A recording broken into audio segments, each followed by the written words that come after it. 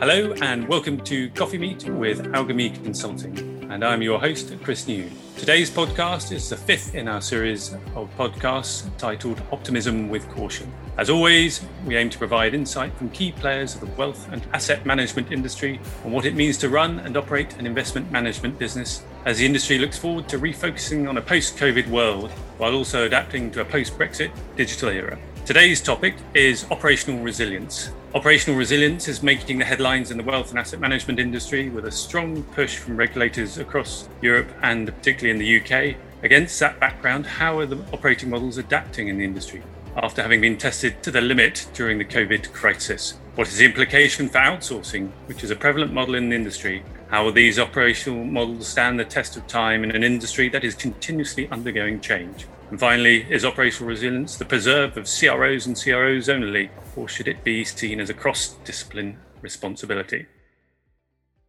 Today, we're very lucky to be joined by two global leaders in the WAM industry. Firstly, we have Edith Mazurek, live from Luxembourg and CEO of Victor Buck Services. We also have Mike Tumulty, Global COO of Standard Life Aberdeen. Good morning, Mike. Hopefully you got your coffee with you as to help you along with this chat. Before we get into this podcast, I thought perhaps you could give yourself an introduction about how you got to your roles as CEO or COO, what you're passionate about in industry, and maybe a little bit about your business. Edith, maybe you can kick off. How did you get to this global leadership role?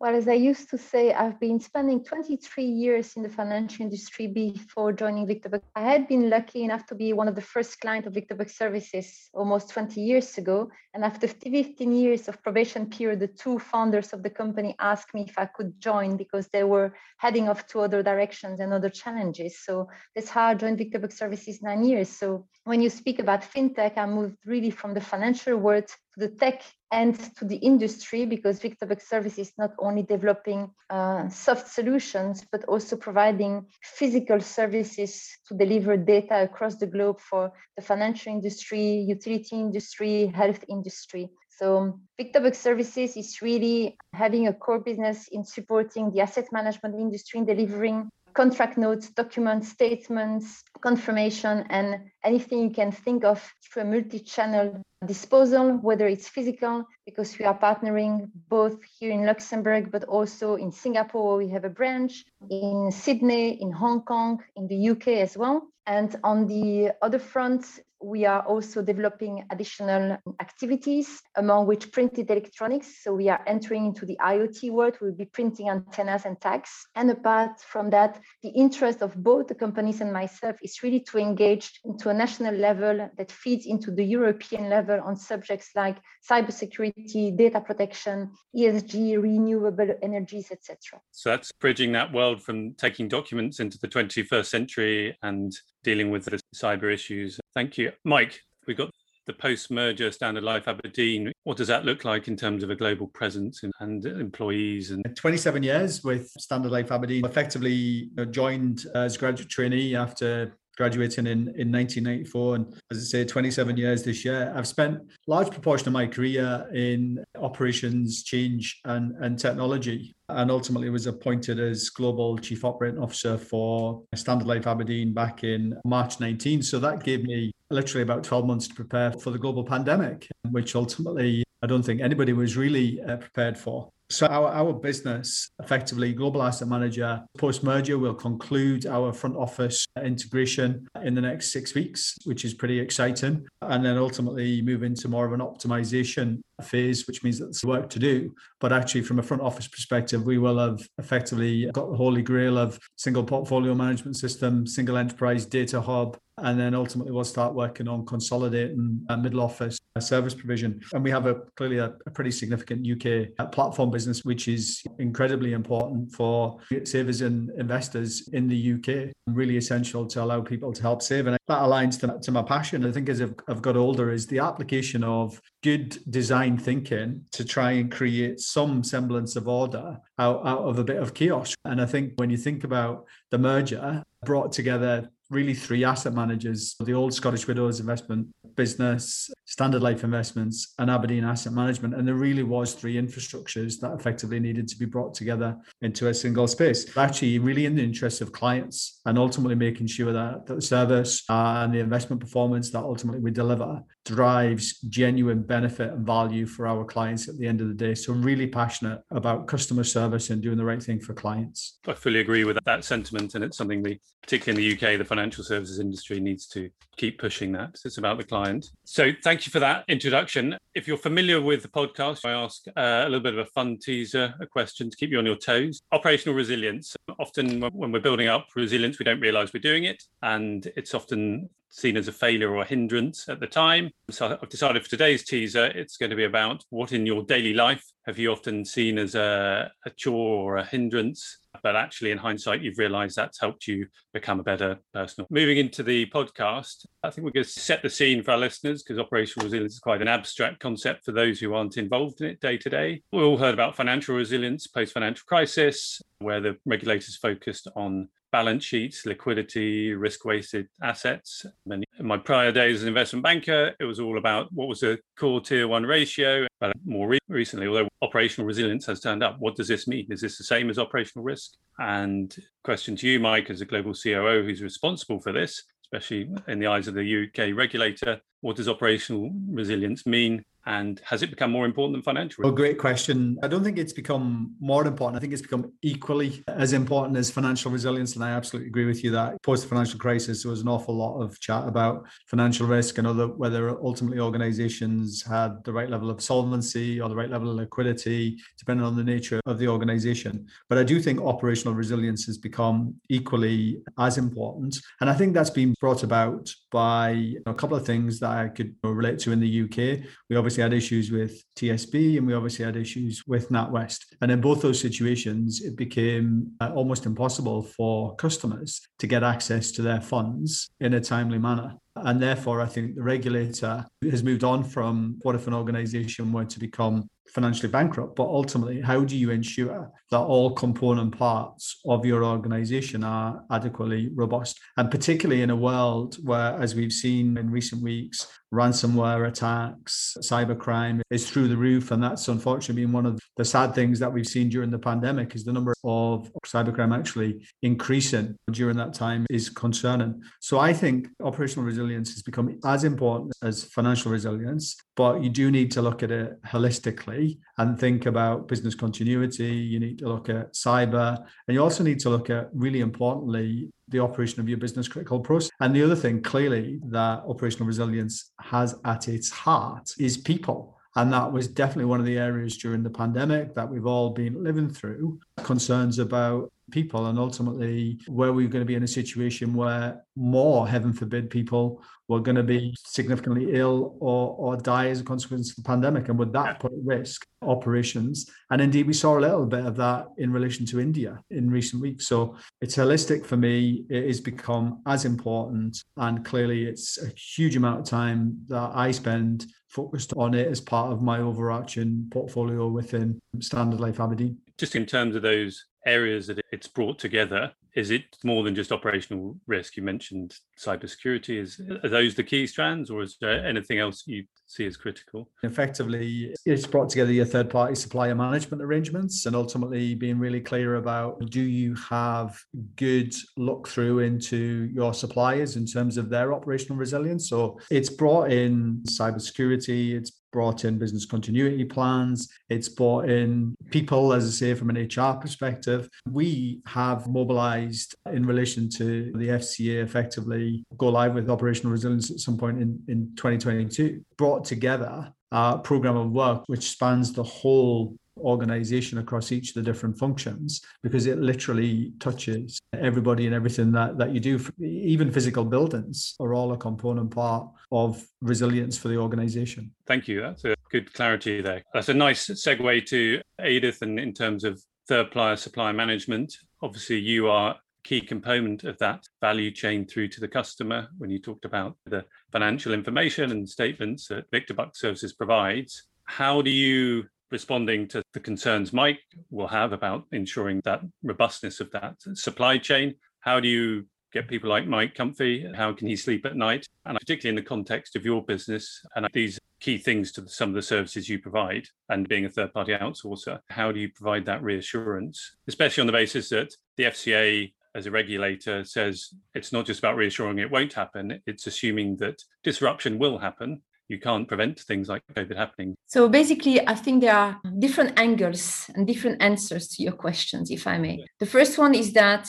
you need to be close to your clients. So yes, it's about third-party surveillance, but it's about a partnership as well and being transparent. I think the transparency is very important. Whether it's in the COVID situation or another situation, whether you encompass a cybersecurity event, you need to be transparent. You need to be close to your clients. You need to be able to answer the questions, their concerns, and be there for them 24/7. The part of, in regards to the COVID situation as well, obviously there was some rules that have been imposed onto everybody is remote work. Well, that's very nice in an IT environment, but when you have physical print environment and you need to distribute physically, obviously you cannot send the people back home. So we had to organize ourselves and make sure that we had different shifts, making sure that if people, and referring to Mike was saying people is a very important element to that, having the right level of support and people on site to be able to produce those physical statements, put them to the post to be distributed.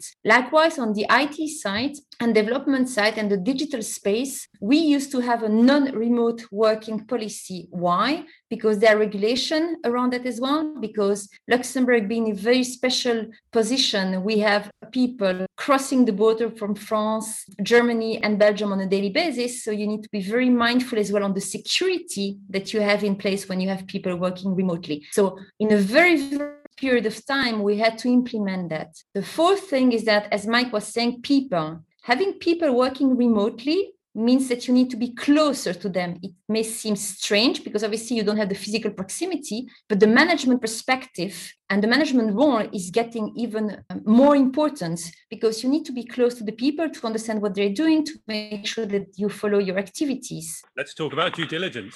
So all of our clients are entitled to do a due diligence on Victorvux services. This is one thing. Second thing, obviously, is that we are overseen by the Luxembourg regulator, the CSSF. And in that perspective, we have the same obligations and duties than anyone in the financial sector. So supervised by the CSSF external and internal audit certification as well. So we are PSF. But all of that, as I always say, is nice to have certifications, but you need to live the readiness of a BCP, etc. If it's just certification, it's a tick in the box. If it's just because you want to follow the regulation, we need to bear in mind that the most important item is the protection of our clients. So in that perspective, obviously, it's making sure that your resilience is there, and it's also a cultural mindset change. Resiliency is not, as you were asking at the beginning of the discussion, CRO responsibility or CO responsibility. It's everybody's responsibility. As soon as you enter the building, physically or logically, as soon as you turn on your PC at home and you access the infrastructure and the environment, that's everybody's responsibility to make sure that they are aware of what could happen, what could go wrong, what are the implications. So you're speaking about phishing, you're speaking about cybersecurity events, you're speaking about data protection. So it's really a mindset and making sure that you bring any person at any level of the organization up to speed and having awareness sessions to make sure they understand what it means in terms of resiliency to protect our client's business. The one question I would like to ask you as well as a business, do you see from a sales point of view, if you're going to pitch to someone like Mike, it's an industry which is under pressure because of fee pressure. So often a lot of the discussion may be around product and cost, but is operational resilience a differentiator if you can demonstrate that? I will be a bit controversial in that aspect. There are more and more regulations that you need to adhere to. If you want to be really a top service provider, just applying and following regulation rules is not enough. You need to be there for your clients. I wish it would be seen when there are RFPs that are done as a differentiator. Unfortunately, as you said, the cost and the fee pressure is really high as well. And I think that if we would have more people around the table, like Mike, having to deal with those aspects at the client side, that would be very helpful because as far as I'm concerned, it's a big differentiator.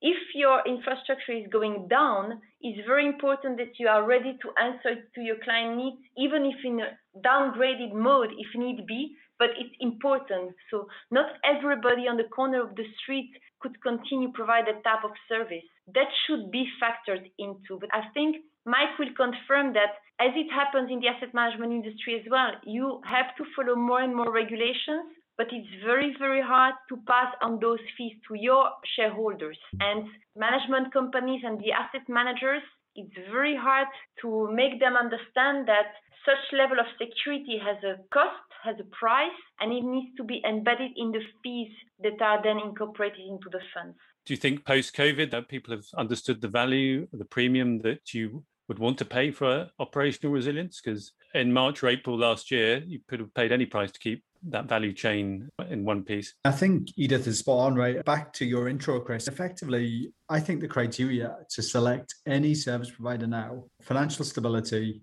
operational resilience, ESG credentials, what do they stand for as a corporate? And then ultimately, you then get on to capabilities, relationship, and price. And I don't think pre-COVID, and almost what's happened with the increase in cybercrime and issues that have become far more prevalent over the last 2, 3, 4, 5 years. I'm not sure if we'd been having this conversation 10 years ago, that would have been the list. It would have been financial stability, it would have been capabilities, it would have been relationships, and it would have been price. And I think ultimately, to Edith's point, operational resilience is now much closer to the top of the list. And I think ESG, because ultimately you do not necessarily want to partner with organizations that don't have good ESG credentials, because reputationally, that is not a good place to be. And also you touched on outsourcing, and clearly we've got Edith as a service provider. And the asset management industry has over the last 5 years plus saw margins be squeezed, and ultimately it's harder to maintain a level of profit. So effectively, there's therefore a lot of cost pressure on the chief operating officer and the chief financial officer to effectively come up with ways in which you can try and protect your margins, when ultimately what clients are willing to pay is less than it was before due to competitive tension. And that then results in you effectively changing your operating model and looking more to service providers like VictorBook and the big global custodians or utility companies, technology companies, effectively to work in partnership with us as asset managers to re-engineer our operating model to effectively try and operate in a more optimal and more cost-efficient way. But the criteria that I would bring into play immediately in terms of the selection of a third-party service provider would be their operational resilience and the transparency that they would be willing to afford me with in order to allow me to fulfill my obligations as a senior manager under the senior management certification regime, where I take my responsibilities really seriously. And if I've got third-party service providers as part of my operating ecosystem, then the obligation is on me to effectively make sure I can look and I can see what's going on. And then ultimately, one of the criteria that we would be looking at selecting service provider would be the extent to that they continually reinvest in their own operational resilience to drive up that level. And I'm not naive to know that that does not come for free. But I do think it leads me to a place where I potentially outsource more, because I can then work with other clients of the third party. So my competitors effectively working collaboratively with my competitors, with the third party service providers, to make sure that we're all sharing the value of the investments that's been made in things like operational resilience. That's almost creating a cross-disciplinary culture outside the firm, but working as if you're inside, which is the outsourcing holy grail. Edith touched on culture. How do you get that culture change in Standard Life Aberdeen to make sure that they understand your message? Because you're responsible, you're focused on it. How do you get them on board? Again, and I do think, as Edith said, it is a bit of a contradiction in terms of getting closer to the people, even though they're working remotely,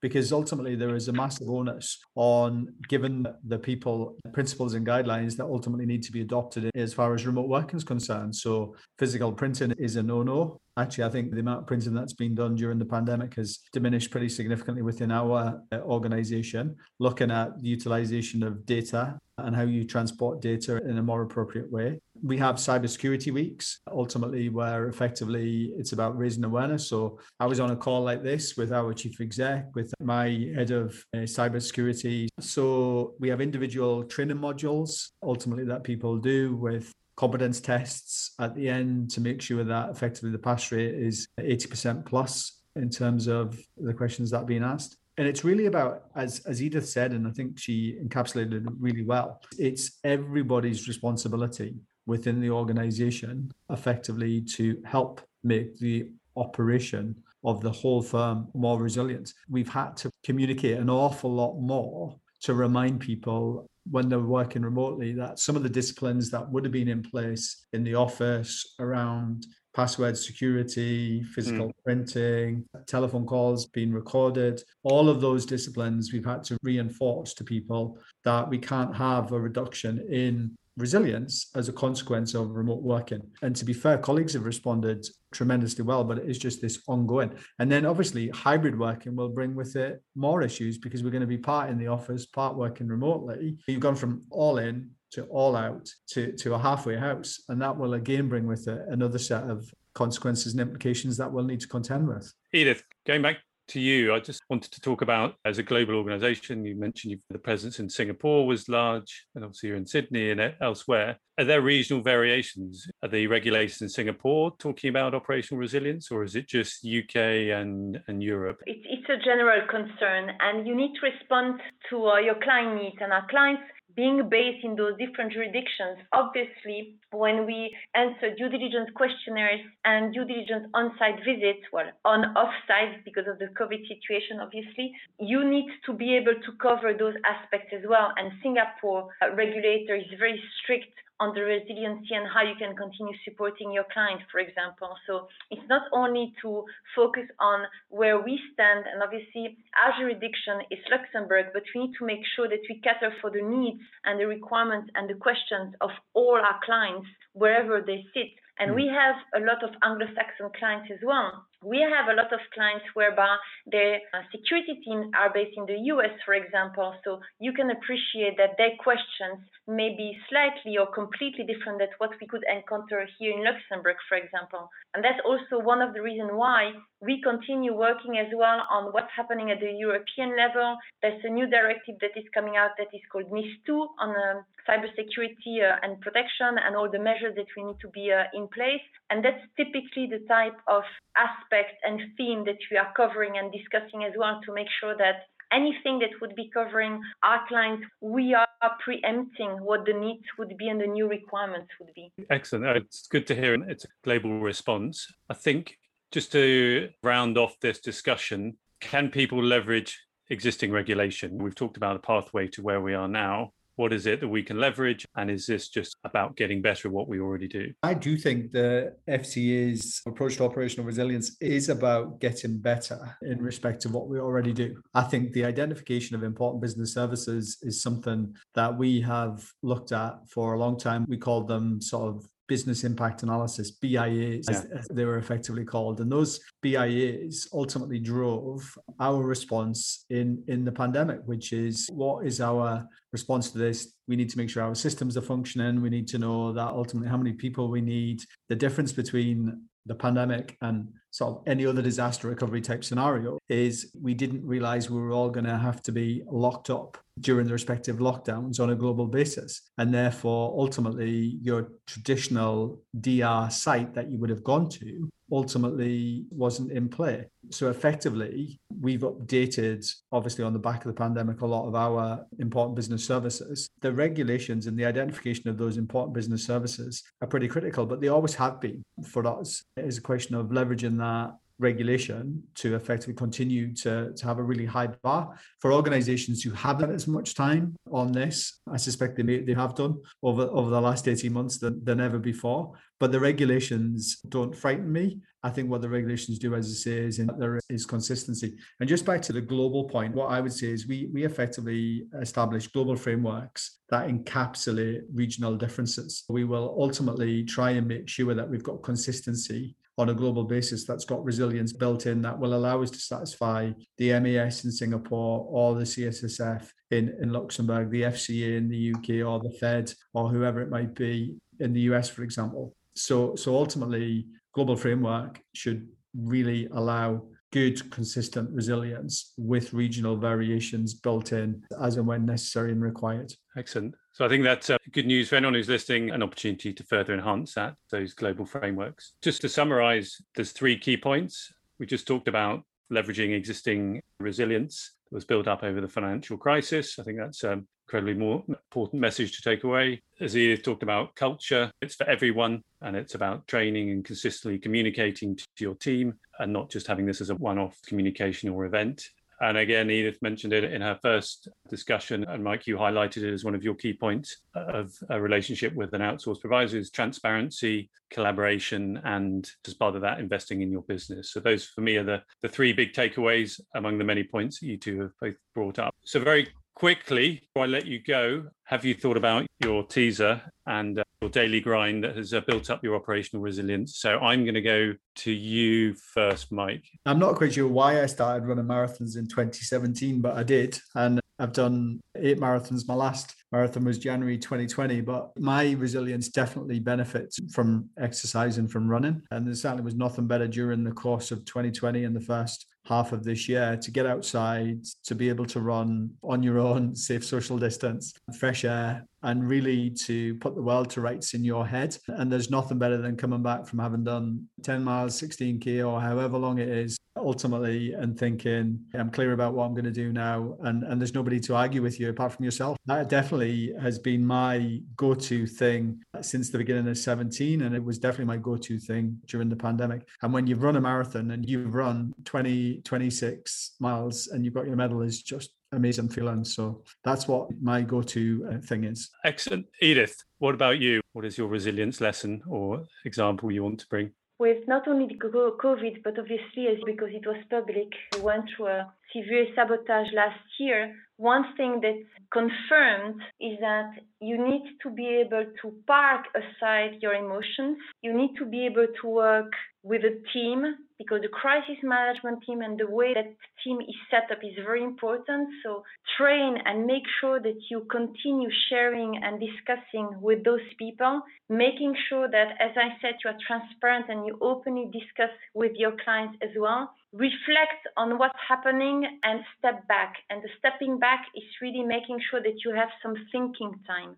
Very often when you have a crisis, whether COVID or something else, the majority of the people forget that they need to have some reflection time and they make sometimes emotional decisions. I think reflecting, whether you practice through yoga or self-reflection, you name it as you want, but this is very important. You need to take some thinking time. A bit like Mike said, you are just alone with yourself and you empty your mind and then you reflect positively and with new ideas on what's happening. And this is the only way to go forward. That's it. Self-reflection. I think yoga, Pilates, I'm a big fan of. Thank you for that, Edith. And thank you both. It's been a wonderful podcast and taking time out today to decode operational resilience and what it means for the WAM industry. So thank you both. Thank you.